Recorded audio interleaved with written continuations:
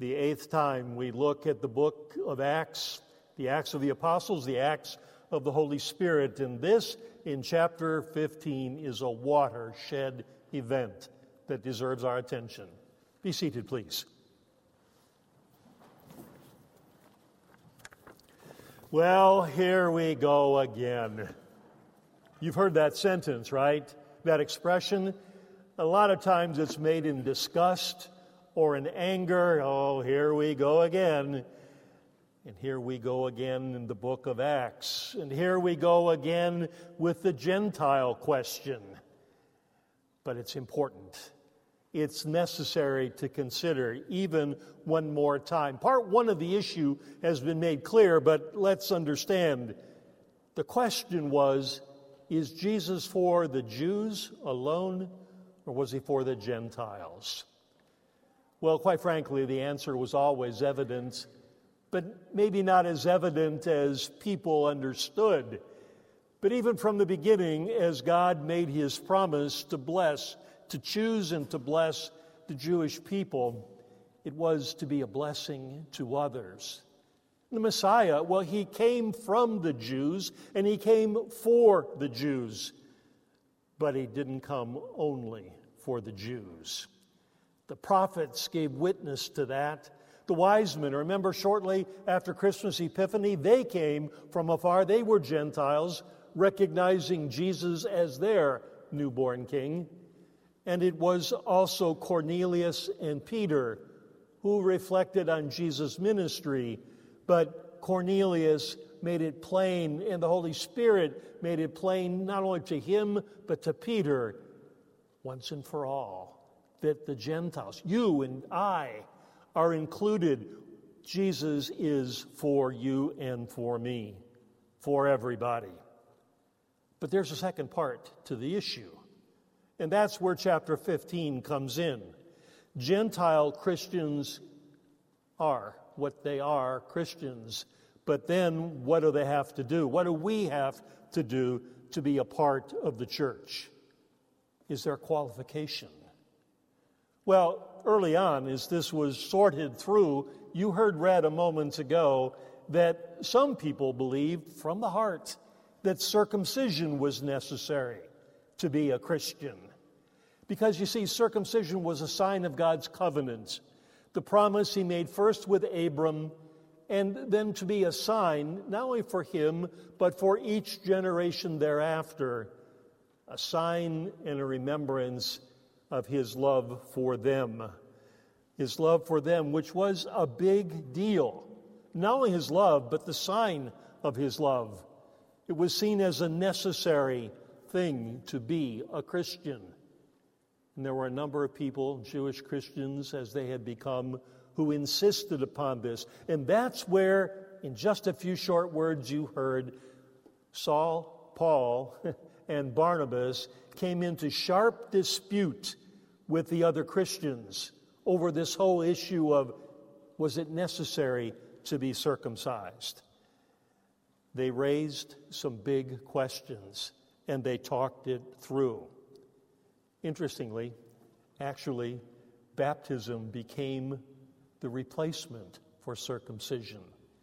Read Colossians chapter 2, and Paul wrote to those Christians in the city of Colossae, and he said, baptism is now, for us who are Christian, the circumcision made without hands.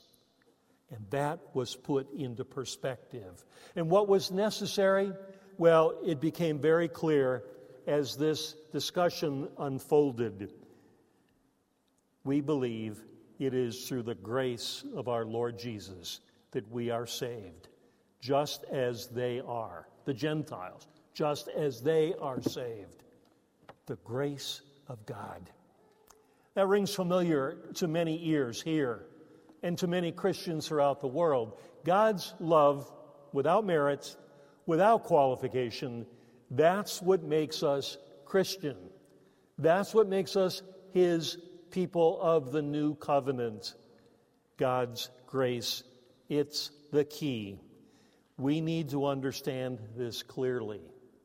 And if it sounds familiar, and even old hat, if you may label it that, It's always important to say, to understand. And if people are asked, whether it's on the street or through surveys, it's shown again and again, objectively, what is necessary to go to heaven, what's necessary to be God's child. You know what repeatedly becomes the answer?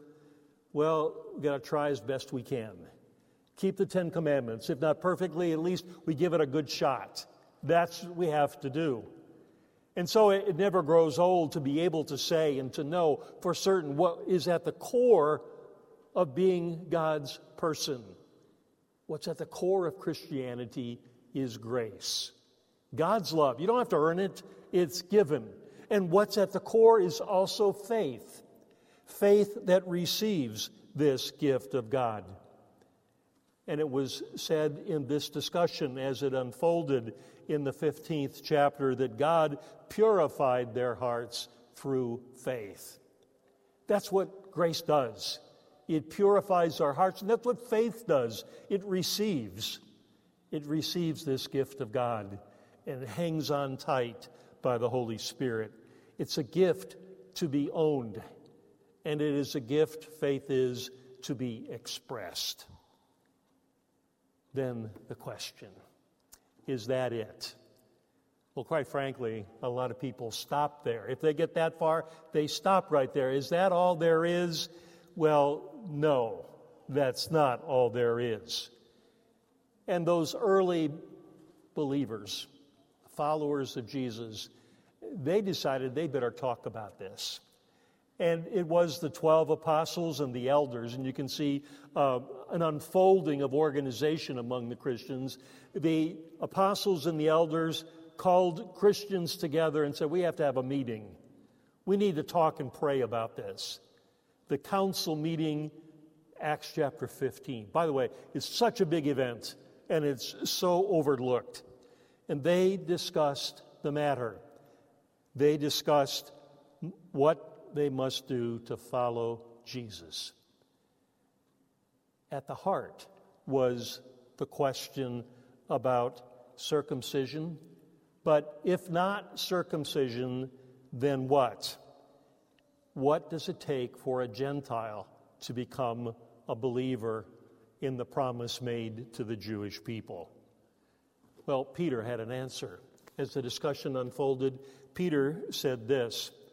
Peter got up and addressed them, brothers, you know that some time ago God made a choice among you that the Gentiles might hear from my lips the message of the gospel and believe. God, who knows the heart, showed that he accepted them by giving the Holy Spirit to them, just as he did to us. Peter said, look, the evidence is clear. They have received the Holy Spirit. That's what seals the deal, that the Spirit comes, that the Spirit makes us who we are as God's people. And it was more than that, because what beyond the Holy Spirit was pointed to, Paul and Barnabas said, look, there are a lot of experiences where the Gentiles, in coming to faith, also were shown miraculous signs and wonders. We saw them too. These were blessings of God, the gift of the Holy Spirit and the signs and wonders. Gift of the Holy Spirit, we're baptized, aren't we?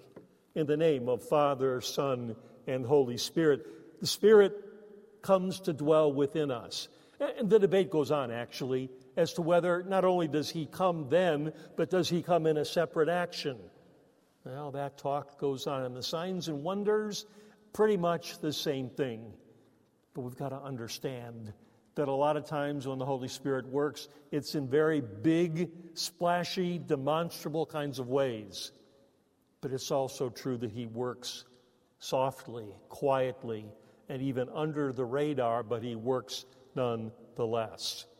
God gave the Gentiles who were coming into the church evidence that they had received grace, shown in their faith. So they were in. You and I are in the very same way. But again comes the question, is that all there is? Or is there more? Is it that easy? But now, What do we have to do to get faith and become God's children? Well, nothing but grace that is not ours to give. But is there anything else? Well, nothing else to qualify us, but a lot that follows faith. A lot that Christians are called into a new life to be and to do. That's where the next question lies. Behavior. How shall we in Jesus Christ, how shall we by the power of the Holy Spirit live that new life we've received? That's where the discussion really centered and focused for those people in that first church council. The apostles, the elders, and representatives of the church, believers in Jesus. And here's what they came up with. James stood up among them. Remember James, the brother of our Lord, also a leader in the early Christian church. And he didn't just give his opinion, he brought things together from the discussion of everybody and from the evidence that had been presented. And he said this, no involvement with idols. You Gentiles, none of that. God is one and there is no rival.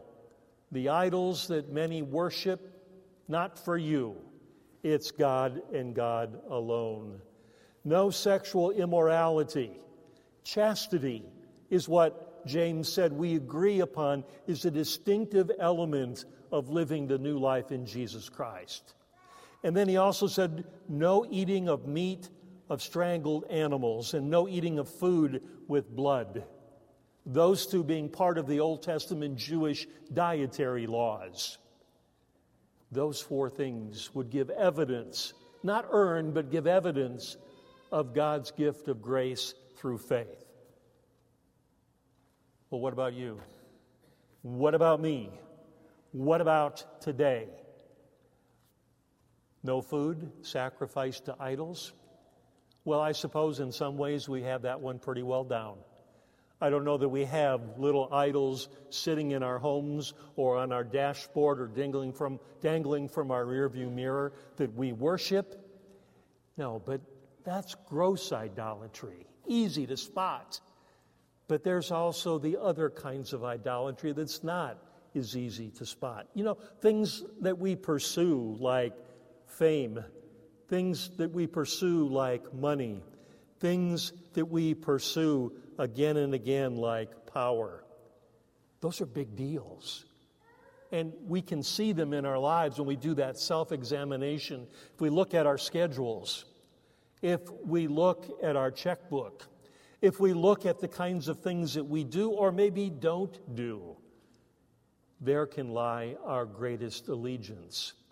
And this call for Gentiles then is a call for us Gentiles as Christians to examine and to evaluate. It's easy to fall to the finer aspects of idolatry. The temptations are there all the time. And you know what happens is that little by little we see from the outside things that are ungodly. And little by little they begin to take root. They find a place, so we become accustomed to them, even comfortable with them. And then as things go, all of a sudden they may become part of our lives. Idolatry, not putting God first. But also chastity, not living an immoral life. That applies to us as well as living the new life in Jesus Christ. The New Testament clearly shows that. We are called to live distinctive lives, distinct from those who don't know God's love in Jesus, distinct from everybody else who lives according to their own thoughts, even to the point of calling evil good and twisting and turning God's words and His pathway to show our new life in Christ. In this regard, it's often easy not to be able to tell the difference between Christians and others. Do you realize that's not just a statement? That's an empirical fact. It's been shown time again and again in studies, in surveys, that when one looks at non-Christian behavior and Christian behavior, there's very little difference. Very little difference. The call to live distinctive lives, even in issues of sexuality and chastity, not just for young, but for all of us, those need to be held as God's design, as God's way to respond to His love. And then there's those numbers 3 and 4 about no meat to eat of strangled animals and no eating of food with blood in it. As I mentioned, those were part of the Jewish dietary laws. But those have come, but those have gone. They are gone according to God's new covenants. Those were the old covenant restrictions and directives. But as Paul wrote to Colossians, not us.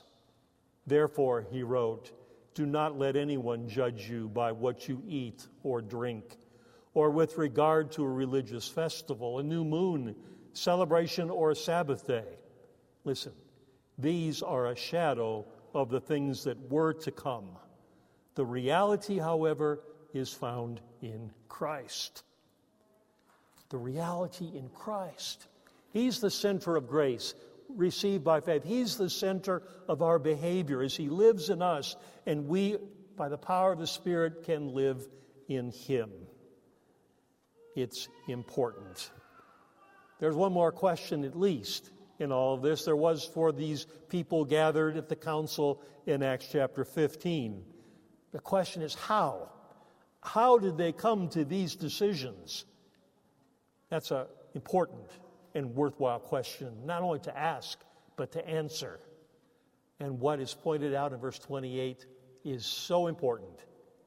When they announced the decision, it was said, it seemed good to the Holy Spirit and to us. I love that phrase, even though I can't capture the total reality of it. You know, there's some dangers. It seems.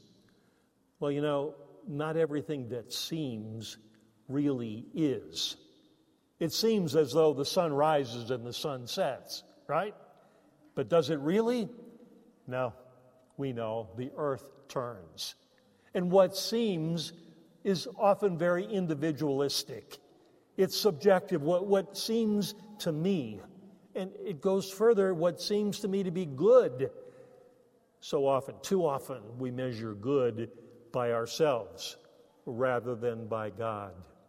And there's one more element. It seemed good not only to me, because there's danger still there, but it seemed good to us. That's why Christians are congregations, gathering together of people, because the Holy Spirit works in each, but in all of us together. And we can check each other. We can pray with each other and for each other. We can read God's Word together and be led into truth with checks and balances, if you want to call it that. It seemed good to the Holy Spirit and to us. To the Holy Spirit, it seemed good that they came up with this answer. What happened, exactly how, not spelled out. But it is clear that it was the Holy Spirit at work. It may today be with signs and wonders. It is certainly in different parts of the world, maybe even among us. It certainly is by the giving of the Holy Spirit in one way or another. But the Spirit works. We may not experience Him the way those people did then, but God's promise, Jesus' promise, is that we will not only receive the Spirit, but be influenced by Him. It always needs to be a part. Jesus came and did His work, and as today's gospel reading said, He promised that the Spirit would bring it home, that He would make it a part of our hearts and lives, for sure. And I can't help but think at this point about us here at St. Michael and our biggest venture right now of securing a new senior pastor. Wouldn't it be great? Isn't it great to be able to say, as our conclusion, it seemed good to the Holy Spirit and to us to choose Pastor X, Y, or Z. You know, God's already chosen that man to be our next senior pastor, but seeing the call committee at work is heartening because they get it. Not only that they are your representatives, but that they pray, that they search the Scriptures, they do, that they talk to men of faith, all in the purpose of finding one whom God has already chosen.